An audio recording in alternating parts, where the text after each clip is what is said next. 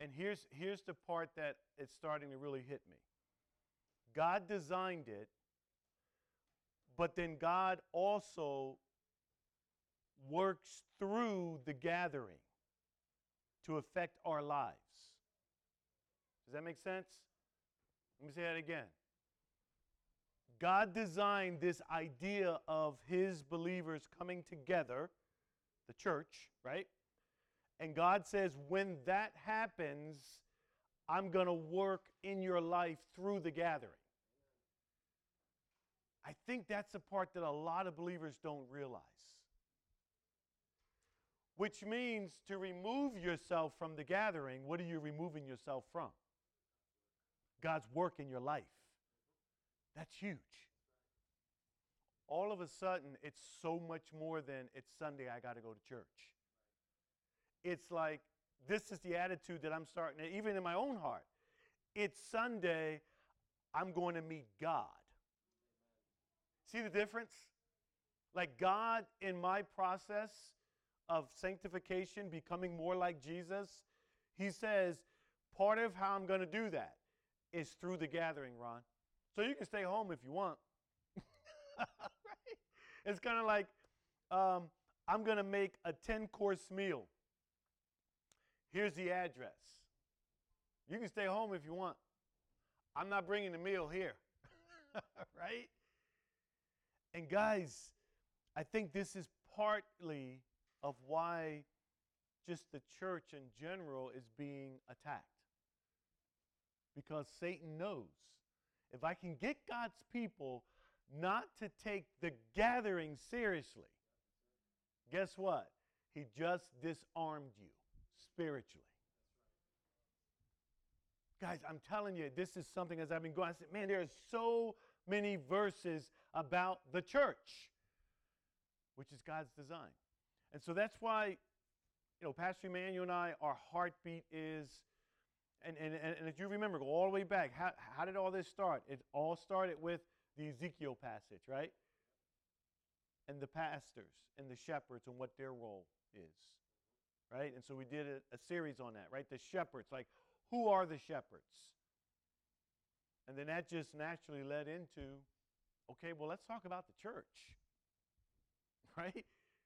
I mean, shepherds are non-existent if there's no church, right? And then that's going to lead into, well, let's talk about the sheep, the people who make up the church. It's just a natural building. God's shepherds to lead and guide his church, so we got to understand what that is. But who are we responsible for before God? The sheep. And so we're going to hit on, well, who are the sheep? Right? And I remember back when I was on staff at Faith, we were having a meeting with 3 of the other elders. And at that point, I think Faith was probably running 400 or 500 members. And I brought up this question at lunch because we were talking about programs that we're going to do and more of this and outreaches and all. And I said, gentlemen, I have a question that I've been wrestling with. And they said, yeah, what is it, Ron? I need to know before God, who are the sheep that I'm responsible for? And they just stopped and looked at me, and it was like, that's a really good question. I said, we got all these people coming and going, coming and going, coming and going. And the reason I asked that question, because that evening, or the night before, I had read that verse in Hebrews, I believe it is, where it talks about to shepherd the flock among you. But then he talks about that I have to watch and care for the souls of the sheep. You want that on your conscience? I live with that reality. Pastor Emmanuel lives with that reality. We're all going to be held accountable for different stuff, right? God's going to hold all of us accountable. But in our role as pastors, to know that God's going to say, I'm going to require an account, Ron, Emmanuel. I'm going to require an account of you, of how you watched and cared for the souls of my sheep. That's pressure. Which is why the Bible also says, don't be many teachers. Don't be lining up to become, I want to be a pastor. You might want to think about that. So with that reality that I'm going to be held accountable, Emmanuel's going to be held accountable for how we have shepherded the sheep. Next obvious question for me, who are they, Lord? Who are they then? That makes sense, right? If I'm going to be held accountable for you, I need to know who the sheep are. And everybody that necessarily walks into a church is not a sheep. Right? And so this series is just refreshing my mind and getting me laser focused. It's getting us focused on, number one, what is the church supposed to be about? How did God design it? What is the purpose of it? Like, we have to be clear in our mind as leaders, right? But then it's going to trickle down not only to you understanding this, but then when we get to the part of, so who are the sheep? And guys, listen. Let me bring you into the arena here. The same way he and I are going to be held accountable for how we watch and care for the souls of the sheep, you're going to be held accountable for how you interact with the other sheep in this church. So we all got a spanking coming. Kind of like when we were growing up, right, Will? 8 kids, one get in trouble, and what we start doing, diming out the other ones. So my dad was, I told you, boy, not to. Well, William took some too.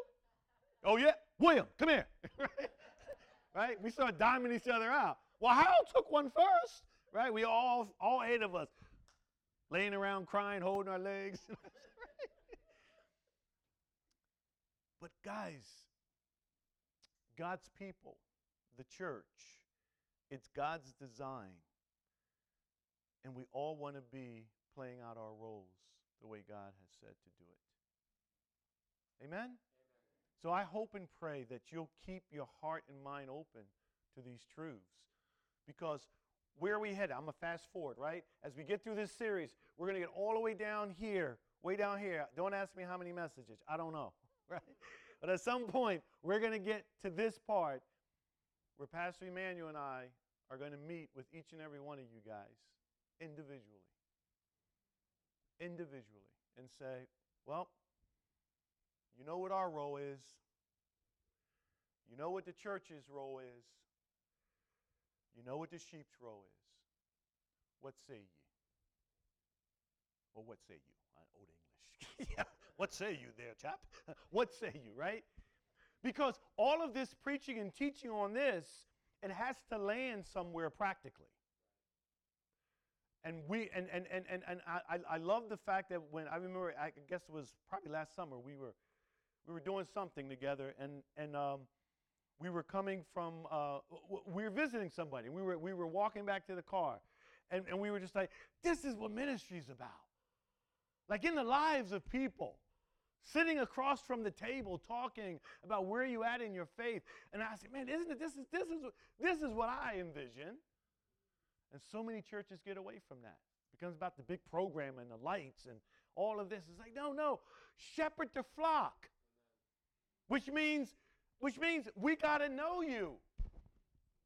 I got to be like, yo, man, how you doing, man? What's going on? I'm kind of a private person. Well, that's not an option biblically. I'm sorry. You ever hear people say that? Remember Sister Harris? God bless her heart. She's dead and gone now. Our old church, I'm going way back now, over almost, I don't know how many years, Westside Baptist Church. Sister Harris, every time, Sister Harris, how was the message today? Oh, it was fine. It was fine. Anything I can pray for? No. Let me stop you right there, sir. My faith is between me and the Lord. Remember, you couldn't get into her. That's unbiblical. And I know some of the reasons that I hear why that transparency, that vulnerability is not there. Because people have been hurt, talked about. Their stuff has been incorporated in sermons. I get it, man. I get it. There's hypocrisy. There's all kinds of stuff. But that does not mean that we can't do church the way God designed it. Because he's going to hold us accountable. And God is not going to take the excuse, well, you know, Lord, you just gave me that kind of temperament. I'm just like a quiet person. That ain't going to fly. It's not going to fly. I'm sorry. It's just not. This is what I'm realizing. Like, Lord, what you've laid out for your church, this is not like a menu, like it's an option. Pick and choose which one you want to do. That's not what it is. God designed it a certain way, and our heart for you guys, we want to be the church of God, the way God designed it. We're not concerned about numbers. I could care less about numbers. I just want to know who the sheep are. Right? And quite frankly, the smaller the number of sheep, the easier my job. So I'm not into this mega church stuff, you know, and that's why, again, in all sincerity, when I sat there with the elders and we're sitting there over 400 plus members, I said, who am I accountable? Am I accountable for all 400 of those people? I can't. When I look at what the shepherd's job is, I can't do that. That's why personally, and then we'll get into it, I believe that as a church, if it does grow, because God is drawing people, and we know, and there's nothing wrong with numbers. Please don't misunderstand me. Jesus said, I will build my church. That infers growth. Okay? But we don't want growth just for numbers' sake. Sheep leaving other flock to come here. New person comes in. This is why we don't meet with every individual. Hey, how you doing? Yeah, so yeah, I notice you come every now and then. I used to do this at Faith, and I said, well, yeah, I kind of like this, and then I also go here, and then I go over to Pastor so-and-so's church, and I said, okay, well, you are lost sheep. Where's your flock, bro? You need to make a commitment someplace, right? This is God's design. And we want to shepherd the way God has called us to shepherd you all. But we need to make sure that we all understand what God's design is for the church. Father, I pray for all of us. God, we need your wisdom. God, this gathering, even today, this is something you've designed. This is what pleases you. God, it pleases you that your people gather together in your name and worship you, Father, and serve and love one another. Father, we want to be the church that you've called us to be. So I pray, God, that you would open up our eyes and our understanding as we continue through this series. We thank you in Christ's name. Amen. So the church in the New Testament. What was the church in the New Testament? It was a community of true believers who regularly worship together. What's the key word there? Regularly. Not just Easter and what's the other holiday they come? Christmas. I forgot the holiday. Wow. And for what purpose? Grow in the knowledge of Christ, right? Together, love one another, and proclaim Jesus Christ. This is what the New Testament church did. And we ought to be doing the same thing, right? So, ultimately, the church is God's design and belongs to Jesus. That's huge. It's got this idea of gathering. This is not an American Christianity thing they came up with. This is something God instilled. This is something God commanded his believers to do. And notice the church belongs to Jesus. That'll become clear in a little bit, prayerfully. This is not Pastor Emmanuel's church. This is not Pastor Ron's church. Does that make sense? Well, I thought this is y'all church. No, I thought y'all were co-pastoring. Yeah, we co-shepherding. But this is y'all church. No, it's not our church. This church belongs to Jesus. There's a difference. You understand what I'm saying? Jesus died for the church, not us. We are now shepherding his people that he died for. And again, if we don't understand that, we're going to get off when it comes to understanding the purpose of the church. Amen? Amen? Let's keep going. So we're going to be looking at a lot of different scripture. The thing about when you do a topical message, you know, there's scriptures that hit on this in all different books. And obviously, we don't have the time in this format to unpack every single verse. This series would go on for about 5 years.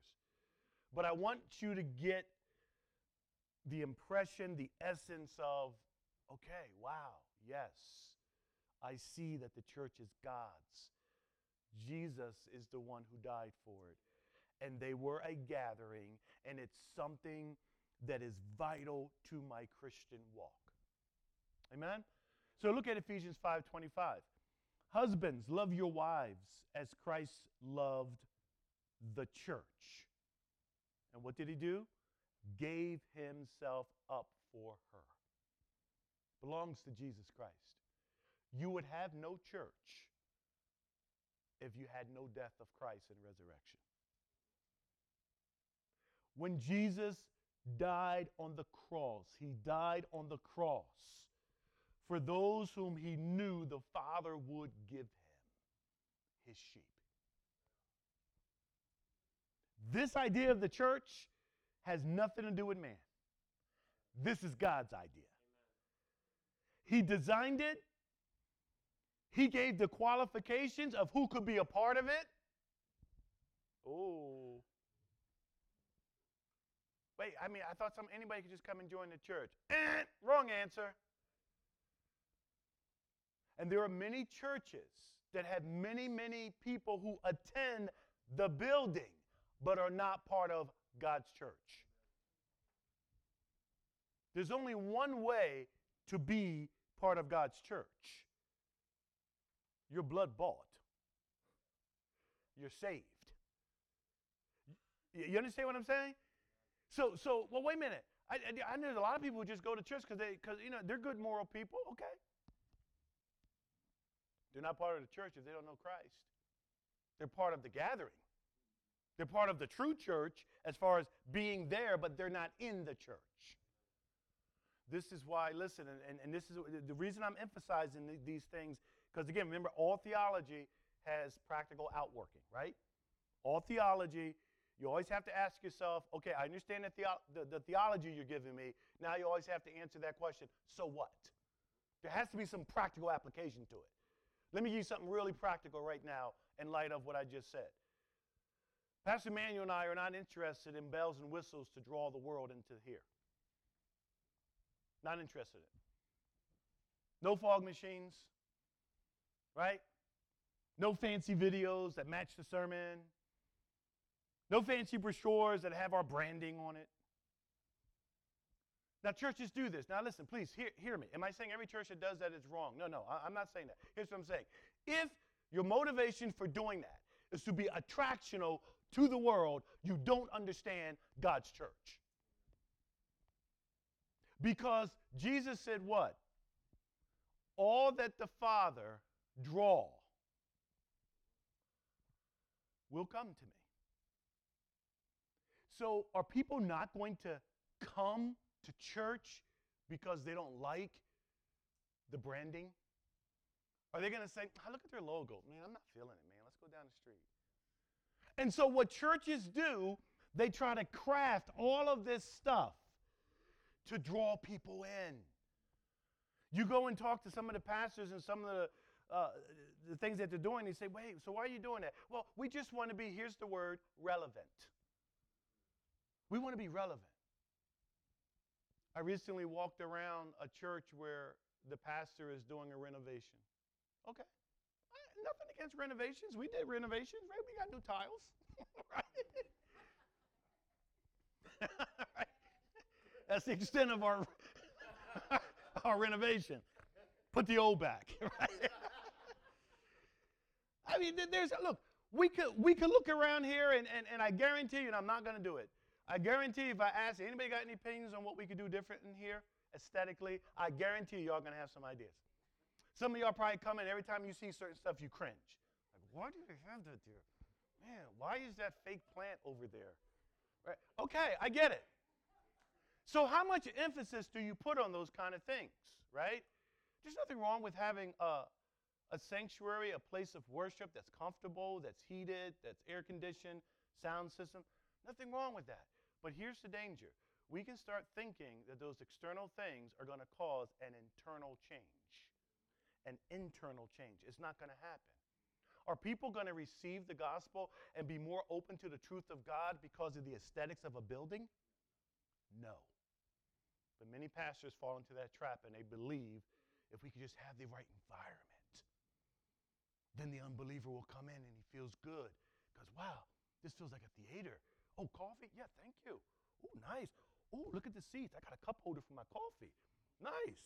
I'm waiting for the sanctuary to put recliners in. I know some church is going to do it. We're going to put in reclining chairs.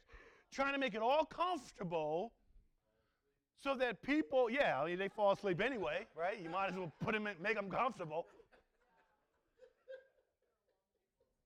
But guys, it's because we're not understanding.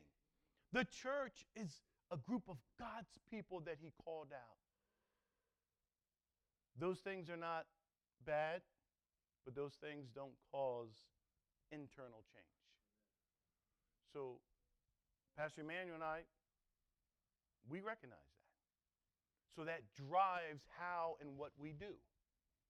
Because we understand it's the preaching of God's word that changes and draws man to himself. Amen? Colossians 1:18 says, speaking of Jesus, and he is the head of the body, the church. That's going to become very important in this series, that idea of a body. He is the beginning, the firstborn from the dead, that in everything he might be what? Preeminent. The church is first and foremost about Jesus. Not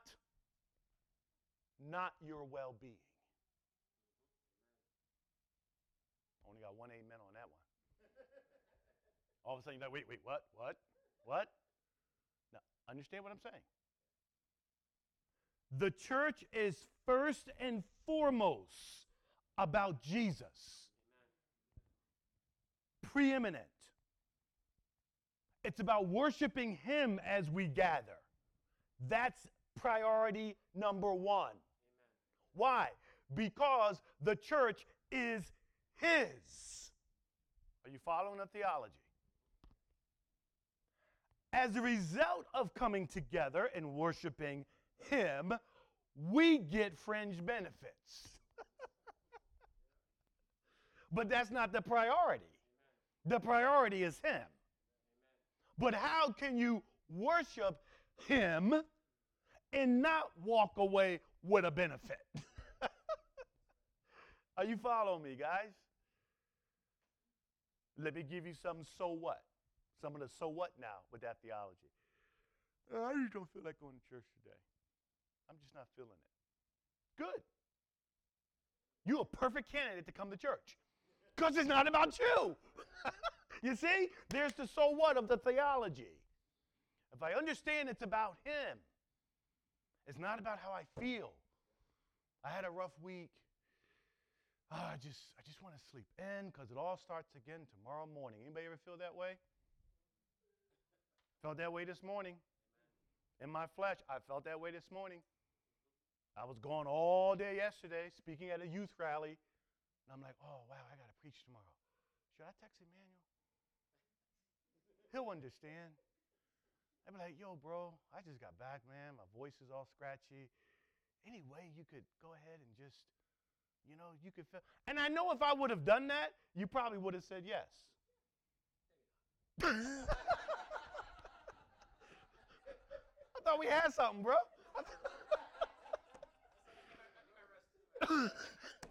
You need your rest too, right? But see, it's so easy, right? That's the flesh. We all have that struggle. And it wasn't because I wasn't ready to preach. It wasn't because I wasn't prepared to preach. I'm tired. And then I had to remind myself of the theology of the church. Ron, the church ain't about you. It's not about you because you don't feel like going. It's not about you. It's about Jesus, who is the preeminent one. Is he worthy of your time to gather? And I was like, all right, let me get ready. Do you see how the theology has to have practical application? Where you have to be able to go against what you feel and walk in the truth of what God says. And then when I get here, guess what happens? It's like, oh, I was glad when they said, let's come to the house of the Lord. Was I glad on 78 coming up? Not so much. But when I got into the house of the Lord, and you say, hey, how you doing, brother? Hey, what's up, man? How you doing? All of a sudden, it's like, oh, I'm so glad I didn't sleep in. I'm so glad I didn't call out. That's the real world. That's what we're going to struggle with. All of us are going to struggle with that. But if I understand the preeminence of Jesus, this is about coming and worshiping him. That ought to be my motivation, not my feelings. Not even that all of the things I'm wrestling with are going to go away. They may. I believe God delivers, absolutely. But you may walk out with the same bag of problems. That's okay. But again, I go back to how I started this.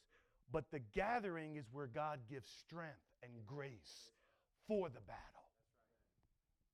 Does that make sense? This is, if you will, the armory. When we gather every week, this is the armory. We come in like this. Yo, man, oh, what's up, man? Oh, man, how you doing, man? It was rough this week, dude. All right, let me charge you up, man. You got your Glock? All right, here's a couple more clips. Oh, yeah, we got this new one then. Try that. Oh, nice. That got a little laser thing on it. Okay. Oh, yeah, man, you got to have a little 22 for those. Okay, put that on your ankle. Okay. All right, and you're like, all right, let's go. And you go back out into the battle. I hope I didn't offend anybody. Some of y'all might not like guns. I just thought about that. Okay. Maybe I should have used something else.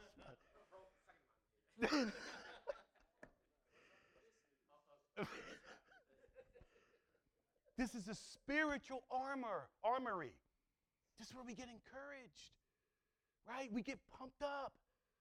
We get pumped up about our faith because, man, you're going to go out there Monday morning, and from Monday to Saturday, you're going to get beat up with your own demons you're fighting, with other people's sin bumping up against you, your sin bumping up against them. It gets weary. That's why I said, look, don't grow weary in well-doing, right? You got to keep going. Paul says what? I press on. I keep pressing on. I keep pressing on. It's a battle. Christianity is hard. It's hard. I can't afford not to gather with the saints. I can't afford it. It's just I can't afford not to get in the Word of God. It's not about legalism. Oh, did you do your devotion today? God help me if I don't do my devotion today. I know my attitude is just going to go just like that. I see it in my own life. But all the stuff I got to deal with as head of discipline at a school and this and parents and why did you expel my kid? No. Man, if I'm not in God's Word early before that happens, I see the difference in me. When I can get up and spend some time just meditating in his Psalms, just God, give me your wisdom. God, my trust is in you. My refuge is in you. I need your strength. When I walk in, and it's funny because when I walk in and all that stuff happens, I'm in a different head frame. Sometimes I walk in 8 o'clock before the first bell, and Pastor Ron, so-and-so's in your office. I'm like, do we have an appointment with him? No, but he said he's not leaving until he talks to you. And I'm like, okay, no problem. Let me get a cup of coffee. Offer him a cup of coffee. Oh, Pastor Ron, Mrs. So-and-so's on the other line. She said, why didn't you call her back? Okay. Let her know I'll call her back about 8:30, but I got to teach, but I got work. I'm just, like, God's giving me strength and wisdom. Don't do your devotion. Pastor Ron, yeah. I'm sorry. No, what? Oh, so-and-so's in your office. Is he on my calendar? No, and then tell me, well, he said he ain't leaving. I said, well, I guess he'll be sitting there to 2:30. I'm a whole different person. I'm serious. Miss So-and-so's on the phone. She wants to know why didn't you call her back?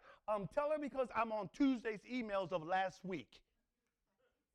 And the ladies and the secretaries are sitting there like, okay, you good, Pastor Ron? I'm good. You good? You good? Okay. All right, Jesus is Lord. All right. I'm a whole different guy. I'm a whole different guy. I'm not proud of it. I'm just being honest. And like the whole front office just like they go quiet. And it's usually about third or fourth period, one of the secretaries walk in and say, Pastor Ron, would you like a coffee? I'm like, no, I'm good. And then the Holy Spirit's like, wow. From the day you hit, or the time that you hit this building, you've been operating in the flesh. And it's your own fault. Because you didn't come apart and get spiritually armored up. You didn't do it. Right?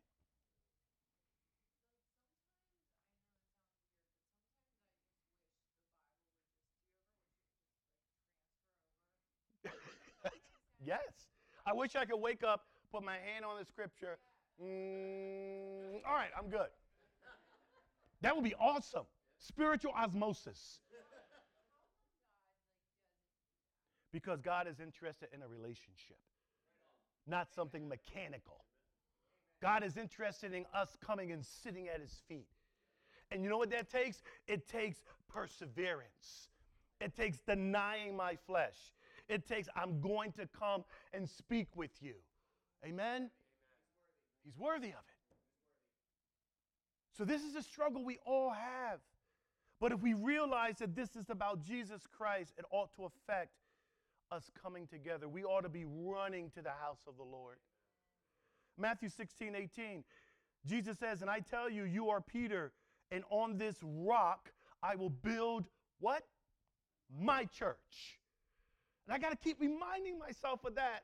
We especially got to remind ourselves of that when we see stuff in leadership. And we're like, man, this is so weary. It's like we're planting. Like, yo, man, you got any veggies yet? I ain't got nothing. What you got over there? I ain't got nothing, man. You know, just nothing but weeds coming up. And we're like, why are we doing this? Why are we doing this, right? Come on, we get discouraged. Y'all need to pray for us. Send us away on a little vacation in the Caribbean with our wives. That would help. Maybe not help. But. And you know what we got to do? We got to remind ourselves, Jesus said, I'm going to build my church. And I got to realize this ain't my church. This ain't Emmanuel's church. We are nothing, I love what Paul says, we're nothing but slaves who've been giving management of God's people. All God calls us to do, be faithful. Declare my word. Rebuke, exhort, love my sheep, and get out of the way, let me deal with the increase. Man, that keeps us in the game. Because in our flesh, be so easy to say, what a waste of time. But if we understand the preeminence of Jesus, my love, his love for Jesus is what motivates us to do what we do, not numbers. Jesus says, I will build my church. And I love this the end of the verse in light of the culture we live in. The gate of hell shall not prevail against it. I love that. Yes, it's dark out there, but they are not going to stop the building of God's church. That's what encourages my heart. People ask me sometimes, Pastor, don't you get discouraged about all that? So one of the teens asked me this question. The middle school chapel, I speak in a middle school chapel, 6th, 7th, 8th grade. And I told him, I said, any question you guys have, email me and I'm going to start answering them on Monday mornings. 6th, 7th, and 8th graders. Here's a question I got. Pastor Ron, do you ever get discouraged because people don't listen to your biblical counseling? Wow. I'm like, I can preach on that. Yes, I do. And it seems like people come in, what would God have me do? And you tell them, they go and they do the opposite. And then they have all kinds of fallout in their life. And then, Pastor, can we talk? I'm like, oh, you again? Well, what's up? Well, I'm in deeper now. Wait, did you do what I said 6 months ago? No. Well, what should I do now? Okay, look, there's grace, there's forgiveness, but here's what God says to do. And they go out and do the opposite. You get to the point where you're like, what am I doing? And then I got to remind myself, God, you're drawing people, you're going to build your church. And if you say the gates of hell are not going to snuff out your church, I'm going to keep working for your church. See, that's the practical outworking of it. I'm not going to look at the fruit. I'm going to look at the promise that Jesus said. I'm going to keep building my church. Notice what he says in Acts 2. And they devoted themselves. Now we're getting a little glimpse into the early church. They devoted themselves to the apostles' teaching and the fellowship. Wow, look at that. You see how important? Fellowship was important from day one of the church starting. Right? We tend to think, preaching, the word, church is about the preaching of God's word. Absolutely. Do we put the same emphasis on fellowship? I don't see him giving a dichotomy here. He's saying this is what should be happening. Notice that they were devoted. They devoted themselves to the apostles' teaching and the fellowship, to the breaking of bread,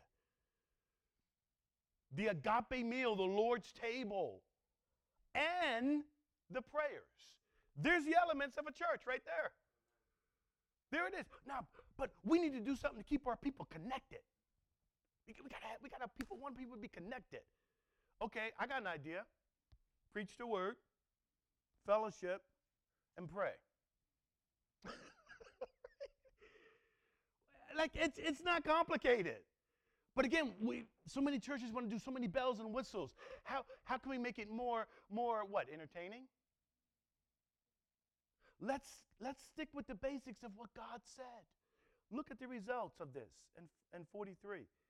And awe came upon every soul, and many wonders and signs were being done through the apostles.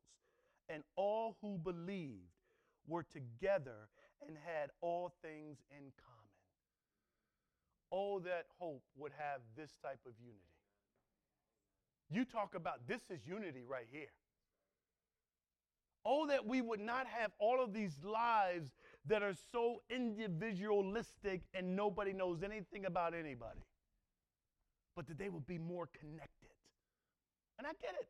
That means you're going to have to be vulnerable. I get it. But God knew that. And yet he still designed this to be his church. Notice Acts 2 as it continues, 45.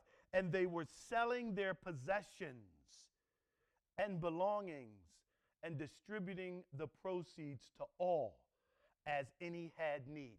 Do you realize this is coming out of the formation of the church? This is God's people doing this. I mean, think about what would cause you to sell all your possessions and just drop it at the disciples. Hey, whatever people need, go ahead. There's persecution going on, and it's like, we are so in love with Jesus. You are my brother in the Lord. You're my sister in the Lord. Whatever we got to do, we one family. Here's all of our stuff, whatever. Do we have that attitude?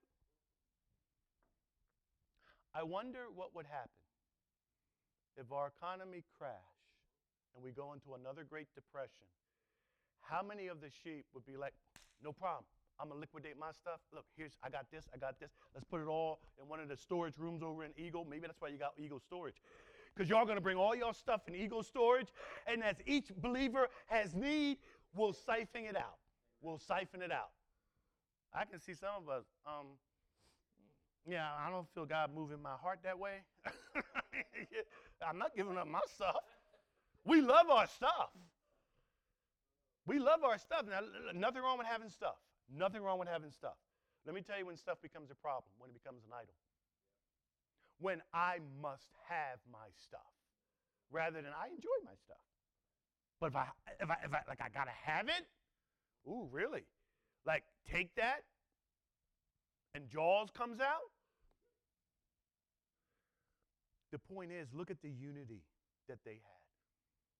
Day by day, attending the temple together and breaking bread in their homes. They received their food with glad and generous hearts. Wow. Again, this is a different cultural context. I get that. I'm not advocating we sell our stuff. But look at the spirit in which these believers gathered, because they were so unified around the person of Christ and what Jesus had done. They saw literally the fellow believers as their family. We'll talk about that later. Do we consider ourselves a family?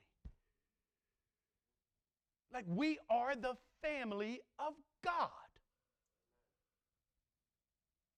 You know, you could have a closer bond relationship with a true believer than your own biological family, because of the Spirit of God in you unites your hearts together. This is the thing that is so fascinating, that when God saves a person and the Holy Spirit comes on the inside, there is a bond that you have with another believer, and you don't even know that believer.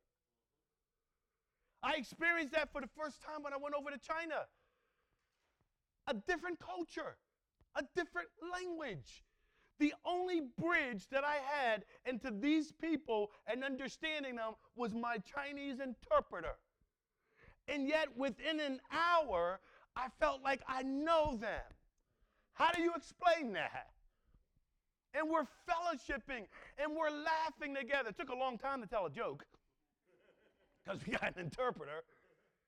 But when I left to come back home, I felt a sadness. I'm a Miss Luther. I'm a Miss Canaan. I'm a Miss Moses. That was his name. They named him Moses. He was the oldest Chinese pastor, so they named him Moses. That was funny. But I miss those guys. And it's like, I'm on the plane going back home, and it's funny because coming over to China, I was fearful that the plane would go down. I don't like flying. Going back for 14 hours in the air, I'm just thinking about all the people, and my heart is like sad. Like I'm missing them. Like, not only am I missing them because the Spirit of God, right? There was a bond there, but I know the persecution that they're under. I'm like, wow. Like, how do you explain that humanly? That's the Spirit of God in the people of God. That's why we're going to see later on, He calls us a family. Are we acting like it? Are we acting like a family? Are we loving each other like a family? Notice, they received their food with glad and generous hearts, praising God and having favor with all the people. And the Lord added to their number. Who added to their number? The Lord. See? This is in fulfillment of Matthew. I will build my church. And even through this first century culture where you see the persecution and Nero, crazy Nero, killing people. Later on, we're going to see Saul having Christians murdered. What keeps happening?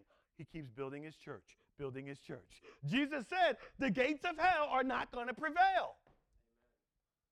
Now, he didn't say that the gates of hell would not try, but they just won't prevail. They won't be successful. But they're trying. They're trying right now in our culture, but this is nothing new. They were trying in the first century culture. Can you imagine believers being tarred and lit on fire in the gardens of Nero? Can you imagine believers being covered with animal skin and ushered into the Colosseum so they could all watch lions rip them apart? You want to talk about the gates of hell? And what happened? The church kept growing. It's the power of the gospel. And God's going to continue to do it even in our time. The Lord added daily. The early church, and we'll get ready to wrap up. The early church gathered in specific communities. And this is vital. This is important. Remember, we're looking at God's design, okay? It's not that all these people are getting saved, right? All these people are getting saved, and they have unity. And here's all of our stuff. Let's give it out as we need. And everybody just went to their separate places. No. When it came time to worship, they came together. They came together. Listen, let me just get right to a practical real quick. The idea of virtual church is unbiblical. There it is, I said it. There is no virtual church. That does not exist in Scripture. Well, but they didn't have the technology back then. If they had the technology back then it probably would be a virtual church. No, you don't understand the essence of the gathering. And this is where, unfortunately, a lot of people are falling into it. Hey, where do you fellowship? Oh, I fellowship online. Oh, okay. Oh, my pastor's really good. Oh, he's your pastor. Why do you call him your pastor? Oh, because I fellowship online. I look at this.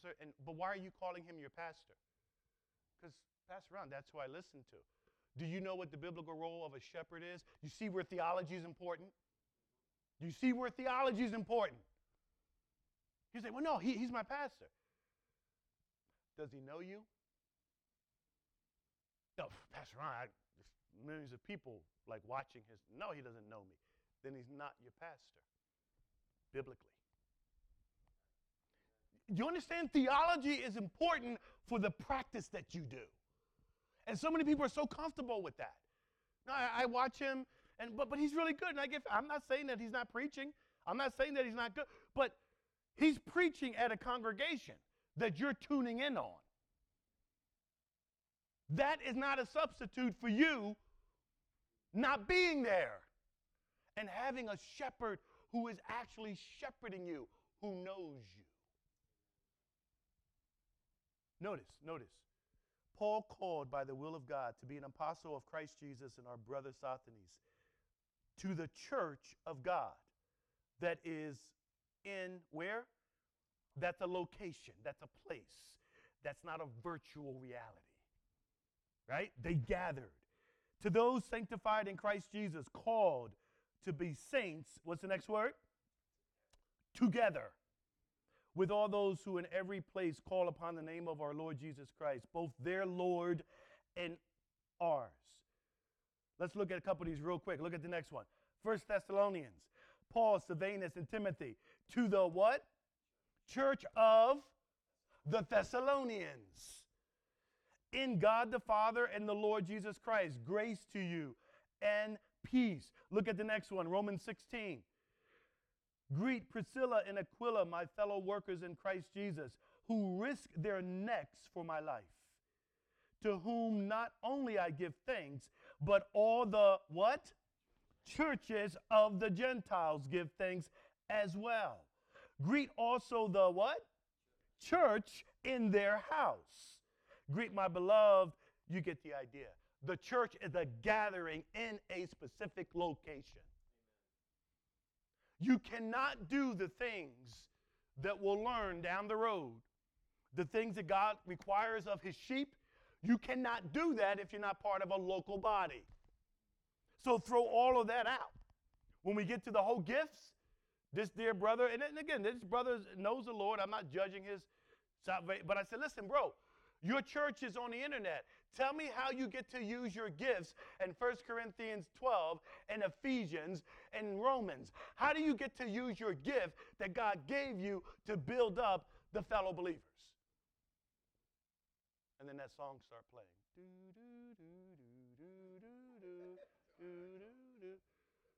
And he just looked at me. I'm like, I'm just asking a question. And he was like, I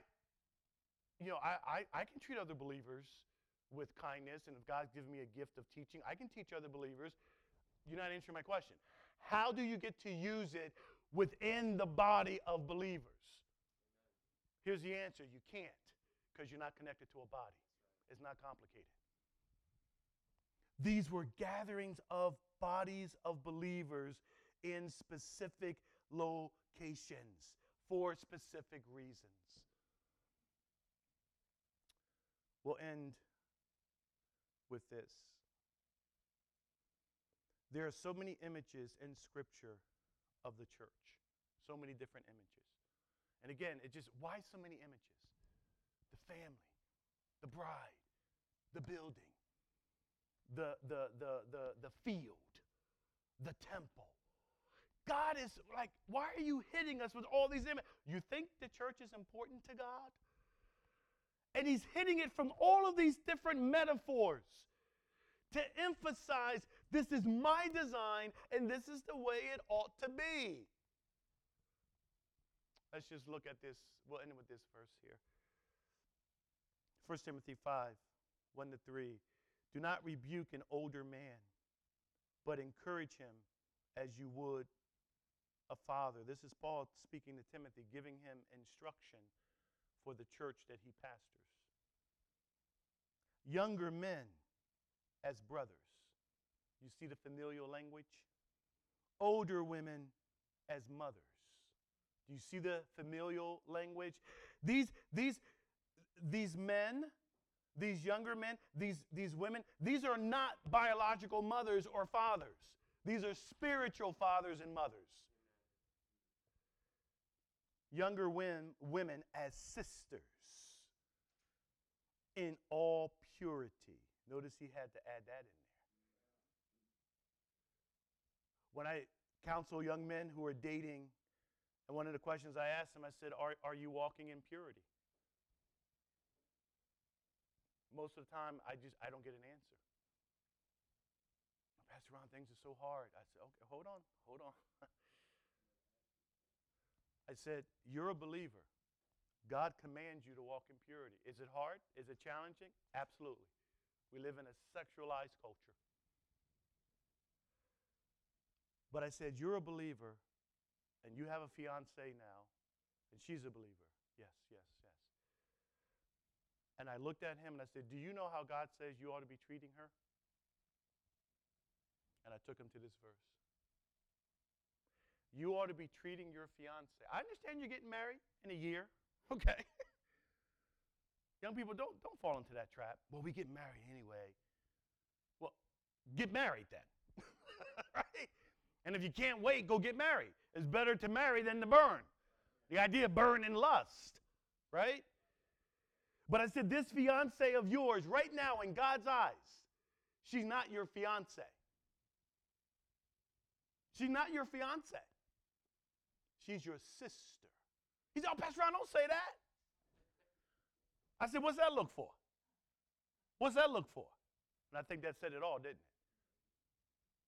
He says, the younger women as sisters in all purity. Honor widows who are truly widows.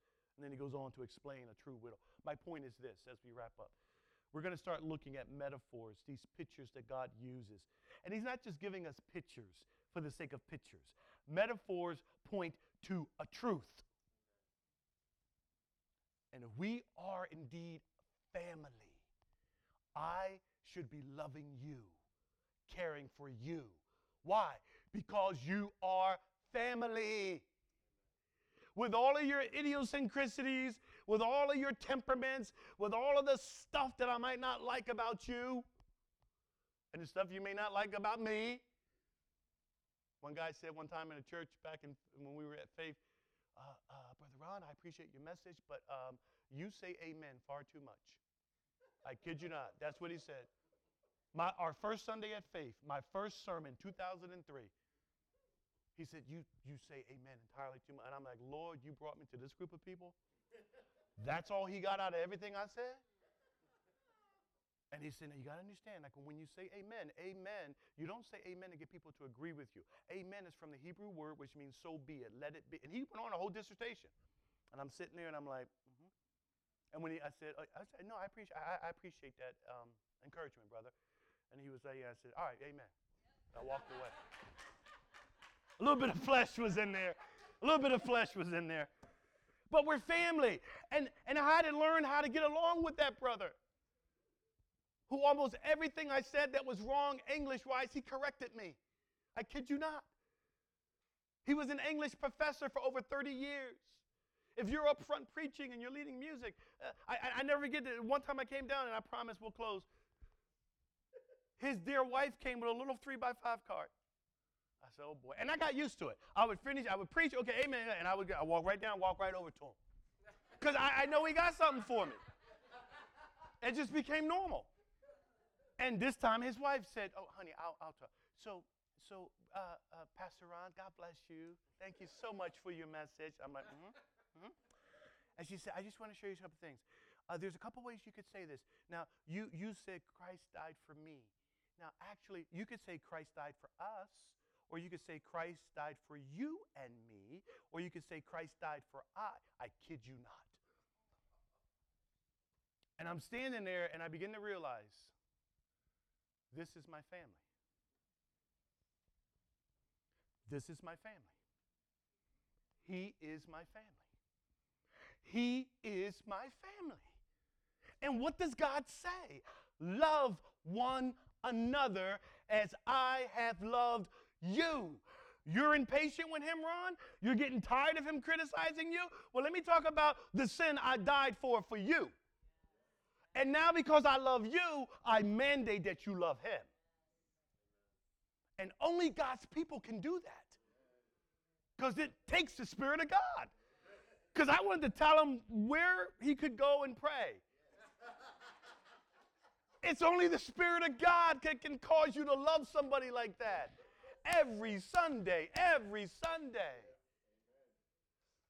And I remember the day when he finally retired from playing the organ and he left the church and his health failed and he ended up moving back into like a home. I said, I need to go visit him. I need not to be like, yes. And the Holy Spirit convicted. You need to go visit him. He's still your family. And I found out where he was in Doylestown, and it had been like 4 or 5 years now. He had left the church. And I found his place in Doylestown. Knocked on the door. His wife opened the door. Pastor Ron.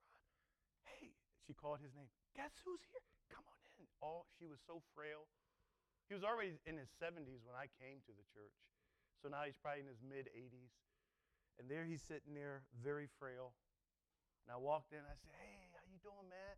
And he looked up at me and he just smiled. He was like, how are you? I said, I'm doing good. I said, I'm still saying amen. And he just laughed. He said, oh, that's all right. We ought to love one another like that. We are God's church, folks. And this world needs to see what it means to be children of God, especially now in this dark world. They need to see a group of ragtag people with all different personalities, all different ethnic groups, all different economic backgrounds, loving each other, almost like they're related and they're family. Father, thank you for the church. Thank you for your Holy Spirit that binds our hearts together in love. Oh God, if we could just get a glimpse of what Christ did on that cross, it would propel us to love one another more deeply, more dearly, to get out of our own individualistic mindset. Oh God, and to realize you've called us to love one another. Father, help Hope to be the church that you desire for it to be. I pray for all of these sheep that are here. I pray for Emmanuel, myself. Father, we want to be and do what you've called us to be, and we want to do what you've called us to do. At the end of the day, oh Father, we will give an account to you for our stewardship. So God, work these truths in all of our hearts so that truly this gathering, this local gathering, would bring pleasure to your heart as we endeavor to do church as you designed it. So we thank you. We bless your name. In Christ's name, amen.